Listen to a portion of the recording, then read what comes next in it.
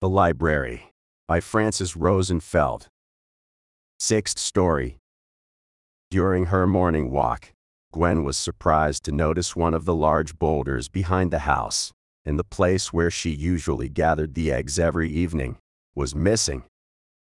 Its empty spot looked unnaturally hard and flat, and upon closer observation, Gwen noticed, to her great bewilderment, that it was a poured concrete foundation. "Oh," number 7 spoke from behind her. "I see they finally took it for repairs. I thought they were going to put that off until it completely crumbled." "Who's they?" Gwen asked, feeling like she'd just fallen on her head. "The tech crew, of course," number 7 mentioned. "But," Gwen whispered, suddenly embarrassed, "I thought we were here alone. All that talk about being lost, not being able to find the way back. All of it. I'm sorry, dear. We thought you were the new actress. We're not supposed to get out of character. We never suspected." "What the hell do you mean? We're filming a reality show. Ultimate Survival. You must have seen it. It's been running for a very long time. Very good ratings." "A reality show. I've been stuck here forever. They stretch these things as far as they can, at least the popular ones. This is season 13. You mean to tell me I could have gotten out of here a long time ago?" Gwen's rage brought all the blood to her cheeks. "Gotten out of here? Do you have any idea how many people interviewed for your role? People would kill to get this part. You should see the ratings. Apparently your naivete plays very well with the younger audience. They already decided to run the series for another season. And guess what?" Gwen started fussing, too furious to utter a single word. Number 7 continued, as if he didn't notice her outrage. "They are going to cast you in the next season too," he whispered, excited. "Why in the world would I want to spend one more minute in here?" she exploded. "Do you have any idea how rarely that happens?"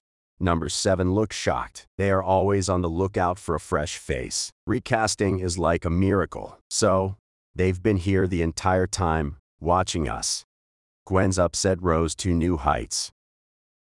"Filming, you mean?" Number 7 replied. "What part of reality show wasn't clear? Of course they're filming us. That's all the show is about, us. Aren't we the celebrities? So, all that pot and mushrooms and tequila, was it all acting?" "Well, most of it. We did sneak in a bit of the real thing, you know, for authenticity. I mean, we're declaiming in ancient Greek. For crying out loud, one needs a bit to take the edge off. Learning those lines was the hardest thing I ever had to do for a role. I feel like I can almost speak the language now," he confessed. "Not." He laughed it off, with a jolly attitude completely out of character. "So," Gwen pushed the boundary, "you're not really a bitter old man." Number 7 let out a hearty laughter which lasted for a while. When it subsided, he answered, "God no, I'm 37. This is the composition role of a lifetime." "Do you mean you bought it?" "I always worried I overdid it. It's not easy living in stage makeup 24 hours a day."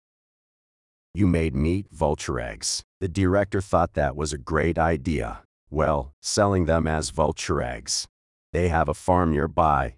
They keep a lot of fowl. You never had turkey eggs before, I take it." "Not the tastiest, but at least they're pasteurized." "Those were pasteurized eggs," Gwen replied. "Yes, we eat them raw. They have to ensure we're not getting salmonella or something.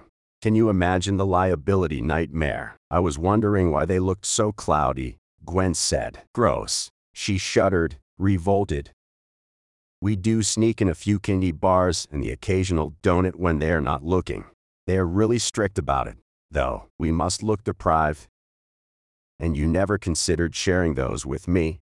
Gwen got suddenly furious. "We didn't think you'd appreciate the temptation of empty calories." "I want out of here right now." Gwen got up to walk purposefully in the direction of the filming crew, only to realize a second later she did not know where they were. "It's not that easy," Number 7 tried to calm her down. What about your contract? What contract? I don't have a contract. I got lost in the desert and accidentally wandered into your set. Sure you did, honey. Sure you did. Number 7 replied. He'd interacted with a few drama queens in his career and knew better than to contradict her. He had great respect for method acting and didn't want to break her flow. I'm telling you, all of this is a mistake. She started crying. If that's true, you're the luckiest girl alive. Do you have any idea how lucrative this job is? What part of I don't have a contract don't you understand? She yelled, exasperated, drawing all the wrong attention from the camera crew.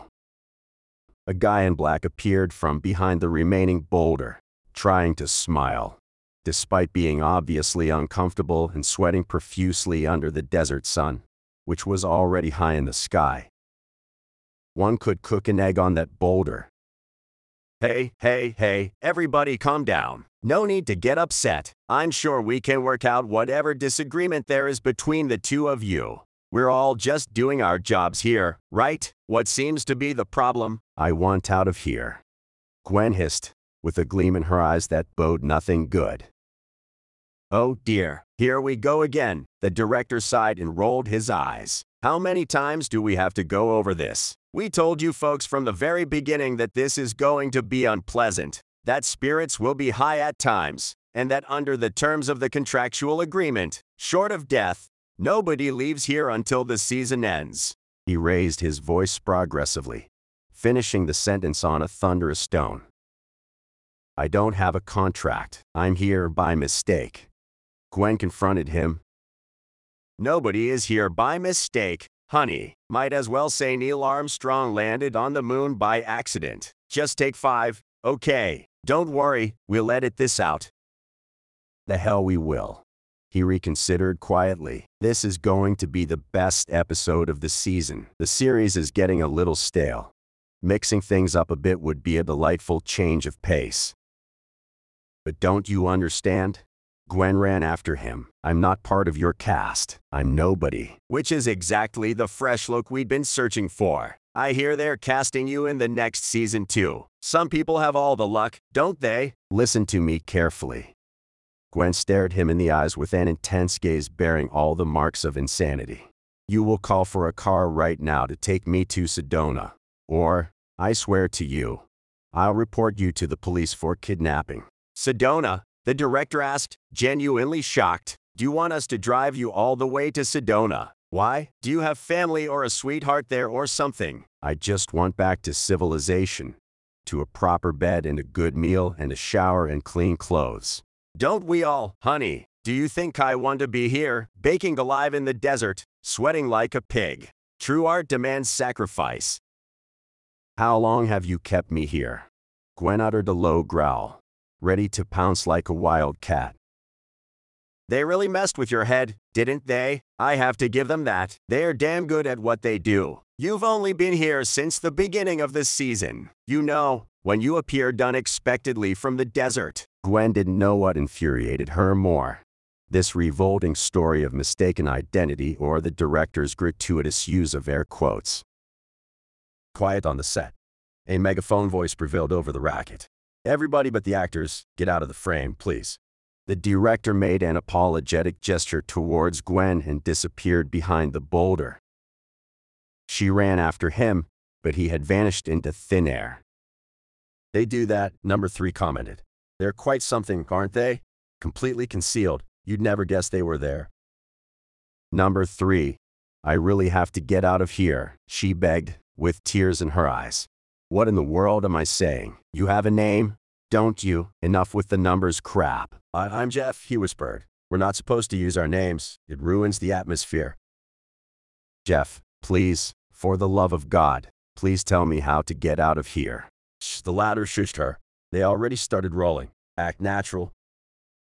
I don't want to be here. Don't you understand? Please, I beg of you, we're all tired. Let's just get today over with, and tonight, I promise you, I'll figure out a way to get you out of here. Please, for me? His tone was so disarming Gwen couldn't think of any way to refuse him. After all, what was one more day when she'd already been here for so long?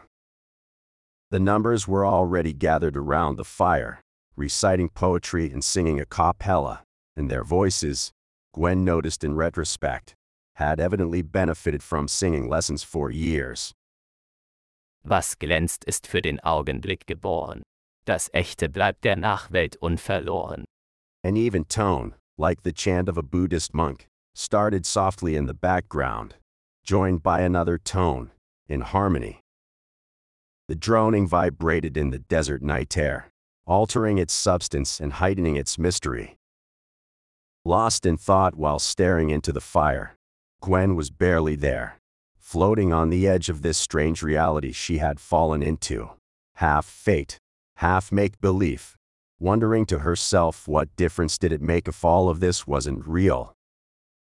The numbers were real, their personalities, their likes and dislikes, their little idiosyncrasies, their love for ancient theater. What was real life, after all? What was real life if not a collection of experiences and memories never to be forgotten? She wondered, if that boulder never needed fixing, would she have cherished having met this odd group of strangers, with whom she had bonded over shared hardships and unexpected moments of levity, more? Were the relationships she had forged with these men she had learned to trust with her life any less real because they had developed on a set made entirely out of facades and trompe-l'oeil? Aren't our entire lives made of what we think we see? Everything is pretense and illusion, everything but genuine connections and memories worth keeping. She'd never been more real anywhere in her life than she'd been here, away from social expectations and standards of value, in this place that wasn't even real, where the trappings of civilization were nowhere to be found, but its timeless treasures were held in high regard, where nobody had to be anything other than human. She may have found what she was searching for after all. Strange how life surprises you.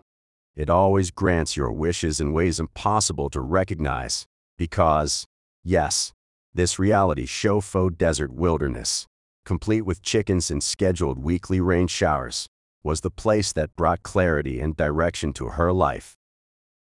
And, if she'd be allowed the familiarity, true friends.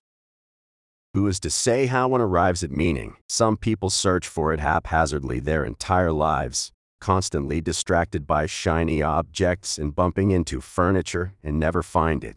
And others just have it fall into their laps, in unexpected ways, too blind to see it. It is one of the blessings of old friends that you can afford to be stupid with them.